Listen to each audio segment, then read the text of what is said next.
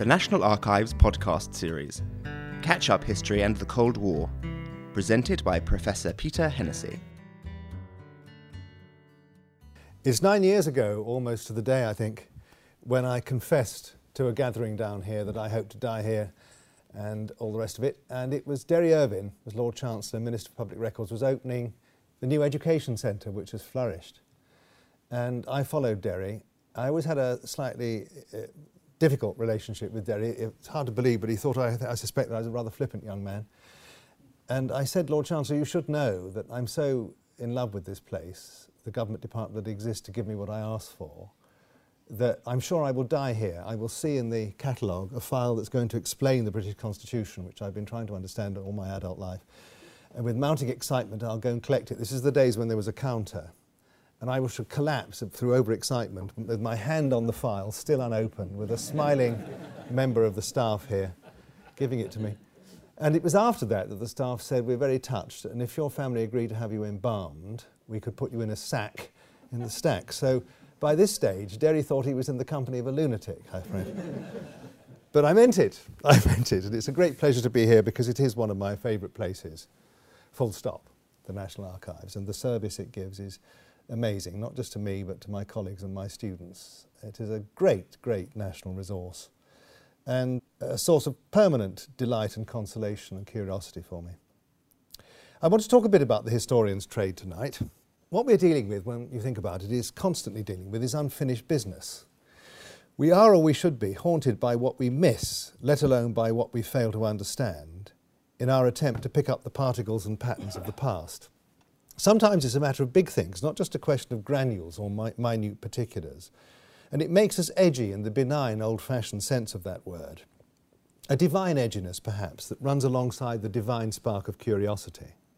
There is a sub-branch of our collective unfinished business, however, that brings a touch of the consolation that I mentioned a moment ago. Catch-up history. And it's this that's been the motivation for my writing The Secret State in its original and now in its new incarnation. To peer into that bit of the post-war British state, which for understandable and obvious reasons had to be kept under serious wraps while the Cold War lasted. The consolation for me is all the greater because I didn't expect the Cold War to end in my lifetime. I thought the best we could hope for was what Elliot Richardson called a safer, cheaper form of deadlock. And the fact that the Cold War did end without global war and nuclear exchange remains, I think, the greatest shared boon of our lifetime, our shared lifetime, by a very long way. Given my age, I'm very much a child of what Michael Frayn has called the uranium age, by contrast to the Bronze Age and all the rest of it, the uranium age. It's like so many others, I think, looking across the room. I was a child who grew up in the shadow of the bomb, the first generation to do so. And curiosity, therefore, about the Cold War is deep within me. And on that theme, it's now become a cliché to upbraid the intelligence agencies of the NATO powers, including our own, for failing to predict the demise of the Soviet Union and the politico-economic system on which it rested. I've never taken that view. Even if MI6 had possessed a human agent inside Mikhail Gorbachev's most innermost circle in the late 1980s, he or she would not have been able to outline the coming geopolitical soft landing in snatched conversations with his or her MI6 controller, because, as Mr. Gorbachev explained when he was in London last month, the collapse of the Soviet Union was the very last thing he intended. He said to Mary Dejevsky, "We should have prevented it. Mostly, though, I reproach myself, even today, I think we went too fast. A country with our history should have taken an evolutionary course. I said reforms would need 20 or 30 years, but such passions were raging as glasnost and perestroika, and they gained pace, and the calls, he said, thumping the table, were mostly to go faster, faster, to go on, go on." British intelligence then, as always, was plagued by the old secrets and mysteries problem. Now, what do I mean by the secrets and mysteries problem?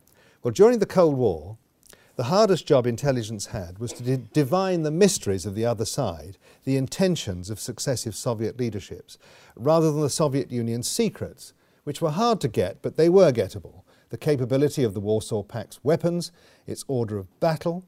It was easier once the satellites were aloft, the American satellites after 1960. It was tough, but you could get those secrets. It's the intentions that were always the tricky bit. But even if GCHQ had managed to wire up Mr. Gorbachev's little grey cells, they could not have presented the Joint Intelligence Committee in Whitehall with an advance copy of the story as it was actually to unfold. And as a friend of mine in the intelligence business said the other day, after the Gorbachev interview in The Independent, speaking of people like the former Soviet leader, they are often mysteries unto themselves. And I think we always have to remember that when we're dealing with human intelligence. They are often mysteries unto themselves. But back to our own British secrets and the attempts of my own, my colleagues and my students to get them out of the deep freeze. Now, the deep freeze is here, really. I think the National Archives is a great deep freeze. It contains frozen history. That's what documents are. And what we have to do is warm them up until their metaphorical limbs begin to twitch a bit, their lungs to fill with air, and they begin to talk to us. They begin to breathe and talk, and then we can talk back. We can interrogate them. And on the Cold War front, we owe a very great deal here to William Waldegrave, John Major's Cabinet Office Minister with responsibility for open government in the early to mid-1990s. William was a great reader of history and a considerable scholar and had great empathy for our shared trade and interests. And it was a very considerable historical breakthrough, it turned out, when in an interview with me for the BBC Radio 4 Analysis programme, he invited historians to let him know which files retained beyond the normal 30 years they would like Whitehall to re-review to see if they could now be released down here to Kew. And by the time Whitehall stopped counting the fruits of the Waldegrave Initiative, as we called it, in 1998, some 96,000 files had been liberated by the process, which continues to this day. Some of them of a sensitivity that I still can't quite believe has come out, but I'll come back to some of those. The tally now, I reckon, must be well over 150,000. So the Waldegrave Initiative gave us a substantial new historical currency with which to trade. And the product is growing in the number of books, articles and theses at the PhD, master's and undergraduate levels. And there is something in it for the secret world, because the Brits have always had this tremendous weakness for fantasy and intelligence coming together. They believe almost anything about the intelligence world, and it is greatly in the interests of our secret agencies, I think, that the genre is rescued from what you might call the airport bookstall style of intelligence history. And the only chance you've got of that is to get through proactive releases of the kind that we've had in considerable numbers since the mid-1990s. Of course, the fantasists will always take over. The other great area of fantasy for we Brits is the royal family, and occasionally the two come together. Fantasy about intelligence, fantasy about the royal family, and it takes on a life of its own, and there's no hope. But at least we can try, and this place is crucial to trying. The flow of documents since the Secret State was first published 8 years ago has been rich and revealing. Let me give you a few examples from the contents of the new edition. Perhaps the most chilling and dramatic come from the plans for the final days and hours of peace before a Third World War engulfed the United Kingdom and a substantial part of the globe. One piece of detailed planning was kept from ministers themselves. Which of them would go to what bunker? 2 files have been declassified since the first editions of the book. One contains the list drawn up for Harold Macmillan in September 1961 as the Berlin crisis worsened. You'll remember, some of you, the Checkpoint Charlie moment just a little bit later with the tanks in Berlin facing each other just a few feet apart. The other comparable list was shown to Harold Wilson in June 1966, at a time when we were threatened by nothing in particular, more apart from a sterling crisis and the possibility of losing to West Germany in the World Cup, so nothing changes there, does it? Only the pair of ministers chosen by Macmillan and Wilson to be their deputies for nuclear retaliation purposes, lest the PM be out of reach or already wiped out by a bolt from the blue nuclear attack, knew of their bunker functions in advance. The system, by the way, was new in September 1961, and Harold Macmillan, of whom I was a great fan, signed off the appointment of these two, the first two, with a characteristic dash of comedy noir and Shakespearean allusion. "I agree the following," he wrote. "First gravedigger, Mr. Butler. Second gravedigger, Mr. Lloyd. HM, 6th of October 1961. Apart from the deputies, and Wilson's in 1966 were Bert Bowden and Dennis Healy, none of the others knew of their fate until either they came down here and found the files, very few of them alive actually, or read the London Might Be Silenced chapter in the new edition of The Secret State. It's interesting and reassuring for those of us of a certain age that Wilson kept his mercurial deputy, George Brown, who liked a drink, well away from nuclear retaliation duties. In June 1966, Brown was earmarked for the World War III War Cabinet bunker under Box Hill in the Wiltshire Cotswolds, the famous Turnstile as it was codenamed, to which Wilson, his Foreign Secretary Michael Stewart, his Cabinet Secretary Burke Trent, plus 23 other senior military, official and diplomatic advisers would have been whisked from Horse Guards Parade by RAF helicopters in the final moments of peace, preventive diplomacy having failed. And we know this from another new file since the first edition, codenamed Operation Visitation. I got this wrong in the first editions of the book because Operation Visitation came up on a little summary for the Queen of the End of the World, little summary of the war book. And I thought, as it was the last thing in the list with its New Testament flavour, that it was the code name for nuclear retaliation, but it wasn't. It was the plan to get helicopters from Little Rissington to Northolt to refuel, to Horse Guards, to Corsham. There is a God of the archives, ladies and gentlemen, there really is, and this scholarly deity shone on me just over a year ago after the Cabinet Office had convened quite a high-level meeting which agreed to my request for a central government war book, a Cabinet Office one which pulled all the other war books together. And it was pretty sensitive, this, and it set a precedent, so there was quite a high-level meeting. And I asked for it in time to do a lecture in honour of the late Ben Pimlott, and I got it, the 1971. More on that in a moment. And after that meeting, a veteran official who'd given long service to what in the Cold War was called the Cabinet Office's Overseas and Defence Secretariat, Nick Gibbons, remembered they had a special cupboard, access to which was restricted to a tiny handful of officials, in which they kept war books and retaliation drills. Some of you here may have been privy to that. A search was mounted and it was found in the Cabinet Office's storeroom, and also, mercifully, a key was found. And it was full of war books stretching from 1935 to 1979. It also contained royal warrants ready for the Queen to sign, granting pretty well absolute powers under the emergency legislation that would have been rushed through Parliament in the last days of peace before Parliament was prorogued for the duration of the war, to Cabinet Ministers who were going to be in charge of the 12 civil defence regions in England, Wales, Scotland and Northern Ireland, with remarkable powers over everything really, far more draconian than any of the emergency legislation for the two world wars. And the royal warrant, the British Constitution is a beautiful thing. It really is. And it's a classic, worded bit of British Constitution, as you would expect. Elizabeth II, by the grace of God of the United Kingdom of Great Britain and Northern Ireland and of other realms and territories, Queen, in capitals, quite right. Head of the Commonwealth, Defender of the Faith, to our, and then you'd write in the name of the Cabinet Minister. Greeting, that's the bit I like. They're about to end up running shrivelled and irradiated little kingdoms, probably with damn all chance of survival themselves, but the Queen cheers them up. Greeting! Exclamation mark.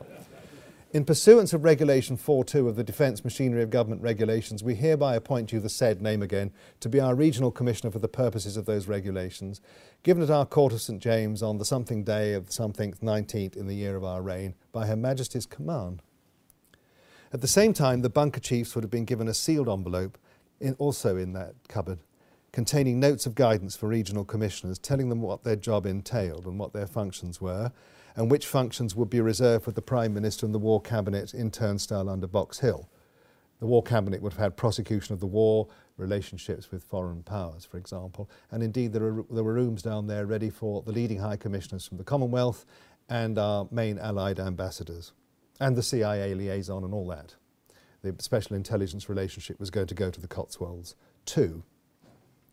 Again, this book of guidance, notes of guidance, was never seen by its intended recipients. Ever. Another historian, none of them went to the Turnstile either, you see. It would have been attention-seeking behaviour if the Prime Minister or a senior Cabinet Minister had got off the train at Chippenham and had been seen flashing along the A4. So they never went. Another historical breakthrough, of a physical kind this time, was the full avowal of Turnstile and its Cold War purpose by the Ministry of Defence in 2004. When I first visited part of it in 2001, it was still technically a deception. And if my information was right, the Russians were still keeping an eye on it from a satellite going over the Bath area quite regularly. And a good deal of shadow boxing went on because the Cabinet Office and the Ministry of Defence had kindly agreed that I should go and then realised they'd made a mistake, I think. But being good and courteous people, they didn't rescind it. So I only saw part of it. And the wonderful flight sergeant, our air flight sergeant in charge of it, Andy Quinn, who became a great friend, spent a great deal of that first visit shadowboxing with me, trying to persuade me that I wasn't quite on the right track when I was making all these claims for it. But mercifully, since 2004, when I've been again with my students, BBC journalist colleagues, and former turnstile initiates, Andy's been able to show us the whole lot, including the Prime Minister's immensely austere personal suite. It's just carved out of a Bath's limestone quarry. It's extraordinary. There's pictures of it in the book. You know where the Prime Minister's room was because you've got the telephone directory, but also it's the only one with an ensuite loo and bath. But it's very, very primitive accommodation. And it's the map room where the retaliation would have been launched if the Cuban Missile Crisis had tilted into World War III and Mr. Macmillan had got there in time in the helicopters. And it's like, from all the war films, you know, the map rooms of Fighter Command with a viewing area and so on. It's about 70 feet by 30 feet, carved out of the limestone quarry. And at one end is the British equivalent of Dr. Strangelove's big board in the film of that name. And because we are Brits and we don't like any fuss and spending any money, it's a sort of white chipboard number, really quite small, pinned to the limestone wall. There wasn't an IKEA in 1960, but if there had been, that's where they'd have bought it from. It is in a most amazing place. The only official Cabinet Office meeting that's ever been held there was in September 2008 when Mrs. Tessa Sterling chaired her last meeting in charge of the Cabinet Office's advisory group on security and intelligence records. And as we worked through the agenda, a fine film of limestone dust accumulated on our persons. Very eerie place. The Queen, by the way, was not destined for turnstile. You remember that cover story that the Royal Yacht was a hospital ship for time of war? Pure balls, pure balls. It was her floating bunker. And it was going to lurk in the sea locks off the northwest coast of Scotland, changing one from one to the other at night, with the mountains keeping the SOV radar away from it. And the British Constitution, you see, again, is a beautiful thing even unto Armageddon. It was plain to everybody that once turnstile started operating post-attack, and the Chiefs of Staff had a paper prepared on this, the amount of signals traffic pouring out of it would have given it away to Soviet detection. And they would have known what it was pretty well, or that it was important, and they would have put quite a big megatonnage of hydrogen bomb on the top of it. And indeed, it's only 100 feet from the surface. It's 50 feet above the railway tunnel if you're going to Bristol via Bath, and you can hear the trains and certain bits of it rumbling beneath you. And indeed, the first graffito you see when you get out of the lift into the quarry itself is "Stuck here for eternity." And indeed they would have been, because it would, even if it hadn't destroyed the whole place in one go, it would have sealed off all the exits. So the Queen, who, as I was saying on the television at election time, is a Heineken lager monarch, there are certain parts of the Constitution that only she can reach, one of which is appointing a Prime Minister. She had to be kept separate from the Prime Minister, didn't she? So if the Prime Minister and the War Cabinet are wiped out, you can't have the monarch wiped out as well. So she was going to be on the royal yacht, attended by the Home Secretary. And with the Home Secretary and her private secretary and Prince Philip, she would have been able to have a core-rate Privy Council to appoint a politician out of the rubble to be the new Prime Minister. Since the first editions of the book, we've just had a flicker of the royal yacht's role appearing in the documents, just a flicker. After a Russian naval attaché was trailed to Corsham by MI5, just down the road from Turnstile in early '63, I thought it was Captain Ivanov when I first came across this, the man who was sharing Christine Keeler's attentions with Jack Profumo. But it wasn't. He'd been sent home in disgrace in January '63. It's another one. MI5 became increasingly aware that it probably been rumbled, that they knew something was up and they were sniffing. Macmillan is warned that the hole near Bath, as it was put to him by his private secretary, may well have been discovered, and in his usual pessimistic way, whichever hole we go to, they will find out, or words to that effect, he scrawled all over it. But plans began for an alternative system, which was implemented in May 1968, codenamed Python at that time. Some of you may remember it if you were privy to the innermost secrets. And there's not much out in it now, because it's the basis of the current system. It's a dispersed system of redoubts and bunkers. There was going to be, for example, a Royal Fleet Auxiliary, the Engadine, which, if my memory serves, was a helicopter carrier, I think, for ministers. And the Royal Yacht comes up in the list of the floating bits of Python. What other examples of Cold War catch-up history are there in the new edition?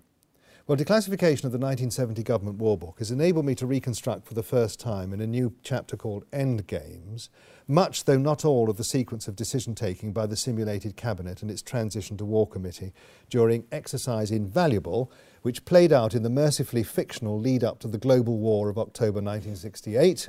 After a change of regime in Moscow, that was the scenario, to a bunch of real aggressive nasties, that was always the scenario, led fictionally again to escalation that got out of control.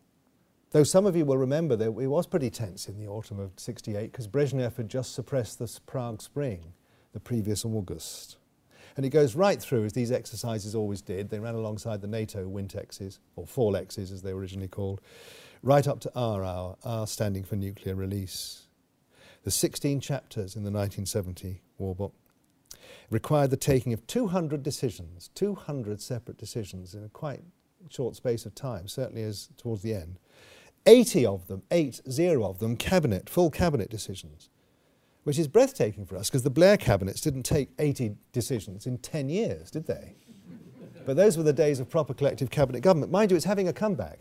It's having the greatest comeback since Judy Garland cabinet government. It's quite interesting, but we can talk about that at question time if you want.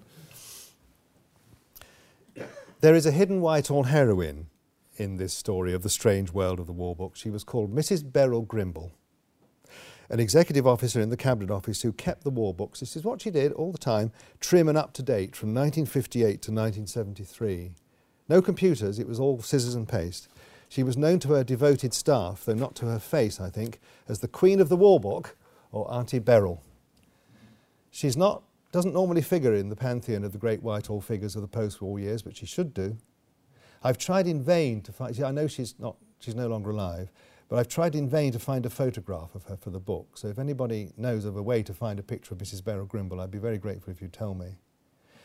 And she really does. She's one of those people who had to live on the dark side of the Cold War pretty well all the time, who, now it's safe, really do deserve their place in the historical sun. That applies to quite a lot of people, actually, in the home, civil and diplomatic service, the military or the intelligence community. I've put quite a lot about those who served the Queen on the dark side in the book. They tend to cluster around the first line of defence, which is intelligence, and the last, the V-bomber crews, and later on the submariner guardians of the deterrent, going right through to HMS Victorious, which is on patrol in the North Atlantic this evening as we meet together. And a special new chapter in the book is based on a documentary I did for Radio 4 in 2008 with my producer Richard Knight called The Human Button. There's coverage too in that chapter of what I call the Appendix Z people. Appendix Z was the special bit of the government war book dealing with nuclear retaliation procedures. Copies of it were kept separate from the rest of the war book and restricted to very few people. Again, they turned up in that special cupboard in the Cabinet Office. There were the Appendices Z. And they were prepared for release, as was so much of many of the files I've talked about tonight, by my great friends and wonderful records officers in the Cabinet Office, Alan Glennie and Nick Weeks. One bit is euphemised in Appendix Z. It's the very last bit for the submarines once the Polaris had taken over the main deterrent role from the V-bombers in '69. And I'm summarising. If all else fails, if all communications have gone, there are special communication measures in place. And these are still there. They are the last resort letters that new Prime Ministers have to write out longhand that nobody sees from their wishes from beyond the grave if we're wiped out by a bolt from the blue. Mr Cameron was briefed by the Cabinet Secretary, which is traditional, but also now we've got a new National Security Advisor, Sir Peter Ricketts, and he briefed as well. So they did it together. And then Mr Cameron there's 4 options. Mr Cameron had to choose one and write them down longhand, 4 letters, seal them, one for each safe of each Trident boat. And the options, roughly speaking, are retaliate, don't retaliate. If you don't retaliate, go find a neutral port, put yourself under the command of the Americans if they're still there, or go to Australia. And the final one, which is the one I'm sure the submariners would not exactly be radiant about any of them, would they? But the captain of the boat to decide. So there's 4 options. That's when you know you're Prime Minister. Nothing prepares you for that, I'm sure. It can't really, can it? It's quite extraordinary. But that bit is euphemised in Appendix Z. The new edition of the book takes a look at the very swift construction, too, of what I call the new protective state in the UK since the dreadful events of 9/11. A great deal of it, certainly compared to the Cold War secret state when the Cold War was still chilling our bones, has been done in public. The Civil Contingencies Act, for example, is full of all of this, and Whitehall and the intelligence agencies too have been very open with select committees of the House of Commons and in regular reporting on the construction of the new protective state. I'm now rapidly trying to catch up with how David Cameron's new National Security Council is working. I think it's an idea whose time has come. Even though some of you have been around the block a bit and have read the files in here and will know it's, roughly speaking, Arthur Balfour's Committee of Imperial Defence of 1904 with rather better IT. Same idea. I also have a treatment of what I call the deals between ministers and the intelligence community in our tradition, and with Parliament and the public in an open society. For example, that in an open society you reserve your clandestine agencies for the last 5 to 10% of really opaque things that you do need to know, that you can't get through open sources or through using customs and revenue, the police or the armed forces. That you actually limit it very, very seriously and carefully to the last tough bits, and you don't let it spill into the relationship between state and subject. If you do it to the absolute minimum, and again for the minimum time necessary. These are the deals which perhaps if you want to we can talk about at question time. It's intriguing to think about certain of the continuities and discontinuities of the shift from a Cold War secret state to our new protective state. The designers of the new protective state, all of them, thank heavens, because we have a tradition of Crown service, non-politicised Crown service, so people run on from one administration to another. So, as a result, pretty well all the designers of the new protective state were Cold War reared. And that experience, even though the threats are very, very different, really did help. I think Crown service of our kind is a great advantage across the piece, not just in this world, in that sensitive secret world I'm talking about, but generally. And we must preserve it at all costs, if you don't mind me preaching for a moment. But perhaps the swiftest Cold War restoration in the hours and days after 9/11 was the practice of appointing 2 ministers as the Prime Minister's deputies for nuclear retaliation purposes again. This had lapsed in what now seems that strange limbo period between the fall of the Berlin Wall and the collapse of the Twin Towers.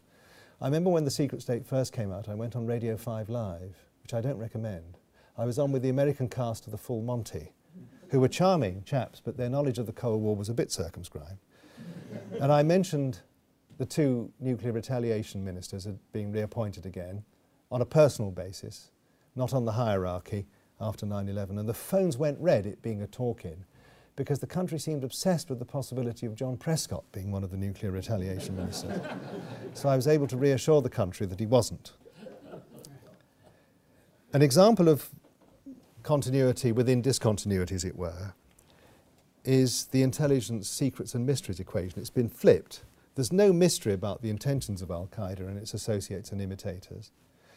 The mystery is where they are, in our own back streets, in which hotel room, with what rucksack or suitcase containing what kind of devastating kit. So it's flipped over. But there's one specially chilling, almost uncanny continuity that very nearly spans the period covered by the new edition, and it's this. In a report drawn up during the anxious early days of the Korean War in September 1950, just after a year after which the West had realised the Soviet Union had built an atomic bomb significantly sooner than expected, a highly sensitive Whitehall group working for the Chiefs of Staff under the harmless and deliberately misleading title of the Imports Research Committee. And it was Stephen Twigg, member of the National Archives, who found this, because I would never have looked for a file which said Ministry of Supply Imports Research Committee. I mean, I'm pretty devoted to all of this, but it takes somebody with the genius of Stephen to actually find this, because it was pure gold, actually. And the Imports Research Committee was tasked with examining the possibility of a clandestine atomic attack on the United Kingdom launched by Russia. They looked at the contingency of the detonation of an atomic bomb, I'm quoting now, in a suicide aircraft, civil aircraft, flying low over a key point. And the IRC concluded it is possible to do it, and there doesn't seem to be any answer to it. The crew in the aircraft, in order to detonate the bomb at the right time, would have to know what their cargo was and would therefore be a suicide squad. Short of firing on every strange civil aircraft that appears over our shores, we know of no way of preventing an aircraft that sets out on such a mission from succeeding. Fast forward 60 years to now, and consider today's cold rules for national safety, to borrow a phrase of the great historians of empire, Robinson and Gallagher. Think of the planners of 2010, and the small number of ministers, who include the Prime Minister and usually the Home Secretary, who have to contemplate and exercise the contingency of another kind of potential suicide civil aircraft flying into UK airspace from the Middle East or North Africa, refusing to answer calls from air traffic control, losing height and soon to pass over the M25. And they have the same feelings to feel as their equivalents in the early 1950s, as the Tornadoes from Lucas are alongside it with their missiles primed, or the Typhoons from Coningsby are up there, and the tanker aircraft are up there to keep them up for as long as necessary. And you're reaching that point where you have to have political authorisation to shoot it down or not. It's uncanny, it's dreadful, absolutely dreadful. Most of what I've had to say this evening is about the Cold War related sections of the book.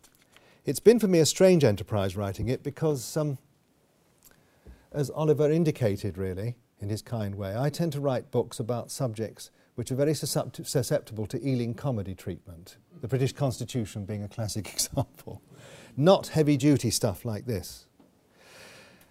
But even with the relief of World War III not coming to pass constantly in mind, it was tough to find any traces of Ealing comedy in this story, but I did find a few, and I'm determined to end on them, so we can finish on a more cheerful note. The first, I think one or two friends here may know about and have heard me describe before. And again, it was colleagues down here that helped me find these files. It came out in bits, actually, this particular story. The second story I think is new, but here's the first, the old story first. In the early 1960s, British intelligence warned that Soviet missiles could reach our beloved soil very swiftly if the Russians launched a bolt from the blue nuclear attack, either from missile-carrying submarines in the North Sea or low-trajectory missiles from East Germany. And plans were laid to alert Harold Macmillan if he were out of town in the prime ministerial limo. The appointment of nuclear retaliation deputies was one of the outcomes of this review. Lord Louis Mountbatten, Chief of the Defence Staff, was very keen that, like the American President, he should have an officer with the retaliation codes with him all the time. The French President does now. The Russian President does too. Mr. Macmillan didn't want any fuss. The Treasury didn't want to spend any money. So a cunning plan of Baldrickian proportions was developed. First of all, think of the cost of being a nuclear power, whether you were C&D or not, doesn't matter. The training of the V crews, the cost of the V bombers, each hydrogen bomb cost $1.5 million at 1960 prices. A lot of money. But this is the last bit. This is the last bit, the El Cheapo bit. So the cunning plan was this. The Prime Minister's car would be linked to the key Whitehall operations room via the system then used by the Automobile Association for contacting the boys on those rather wonderful bikes in their flash brown uniforms who would salute you if they saw an AA badge on your car. The Knights of the Road, do you remember them? They were wonderful. Great style. Now, this, of course, is long before the day of car phones, let alone mobile phones. Now, 3 official cars were kitted out in the spring of 1962, in time, as it turned out, for the unanticipated Cuban Missile Crisis the following autumn. The exchange of letters at the end of May 62 between Brian Saunders, Private Secretary to the Minister of Works, who was then responsible for the government carpool, and the very polished Tim Bligh, Macmillan's Principal Private Secretary No. 10, has to be read pretty well in full to be savoured properly. Saunders tells Bligh that the radios have now been fitted in 3 cars. I understand that these radios are to be maintained by Pies, that was an electronics firm then based in Cambridge. And it will presumably be necessary for someone to make a daily or weekly call to the AA control station as a check that they're in working order. I understand that if an emergency arose while the Prime Minister was on the road, the proposal is to use the radio to get him to a telephone. Perhaps we should see that our drivers are provided with 4 pennies. Now, some of you, you see, remember that to get a phone box to work in 1962, you had to put 4 pennies in and press button A. I should hate to think of you trying to get change from a sixpence from a bus conductor while those 4 minutes are ticking by. Tim Bligh, as it turned out, was on top of the problem. Replying to Saunders, he wrote, "The first sentence of your last paragraph is correct, but a shortage of pennies should not present quite the difficulties which you envisage. This is lovely language now. Whilst it may be desirable, when motoring, to carry a few pennies in one's pocket, occasions do arise when by some misfortune or miscalculation they have been expended and one is penniless. In such cases, however, it is a simple matter to have the cost of any telephone call transferred by dialing 100 and requesting reversal of the charge. And this doesn't take any appreciable extra time. This system works in both normal and STD, that's subscriber trunk dialing, telephone kiosks, and our drivers are aware of it. Now, this being Whitehall, it's one of the many reasons I've always admired Whitehall. There is a full black plan forming in Bligh's mind. We are considering the possibility of this office taking up membership of the AA, which would give our drivers keys to AA and RAC boxes throughout the country. Perfect. Now, for those sensitive to questions of national identity, only the Brits of all the nuclear powers existing in 1962 and those to come could have dreamt up a system like that. And indeed, if the Saunders-Bligh correspondence had leaked to the KGB resident in the Kensington Russian embassy in London, he would have thought it was a deception, if not a spoof, wouldn't he? He simply would not have believed it. Now, my other Ealing moment is this. For years amongst the war bookers, a story swirled around about a leak, not to the Russians, not to the press, but to a part of Whitehall, which was not involved in war gaming as opposed to the real thing. It was the Civil Service Catering Organisation in Basingstoke known as Cisco. And thanks to my friend Brian Gilmore, who played the Prime Minister in one of the 1970s exercises, it can now be confirmed, this story. I do have an enduring memory, said Brian, of being briefed. Should I discover that I had received a message which required me to communicate with the Chief Executive of the Civil Service Catering Organisation, I was on no account to do so. Why was that? Because in a previous exercise, the Cisco teleprinter in Basingstoke had sprung into action without exercise written on it. Personal to the Chief Executive, tell no one, asking him to provision a whole set of bunkers in the south and the southwest with enough food to last for 3 months. Scarcely pausing to say Wilco, said Brian, he did so. And the cash and carries of Hampshire and Berkshire were raided for beans, peas and tin sausages. The costs of which were hidden away under some obscure vote heading in the Civil Service Department estimates over many years, so the National Audit Office and the Treasury would never find out. As to what happened to the peas, beans and sausages, ladies and gentlemen, that remains one of the great remaining Cold War mysteries. Thank you very much.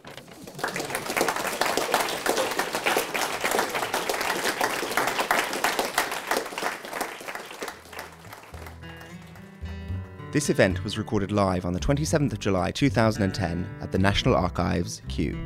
This podcast is copyright the National Archives. All rights reserved.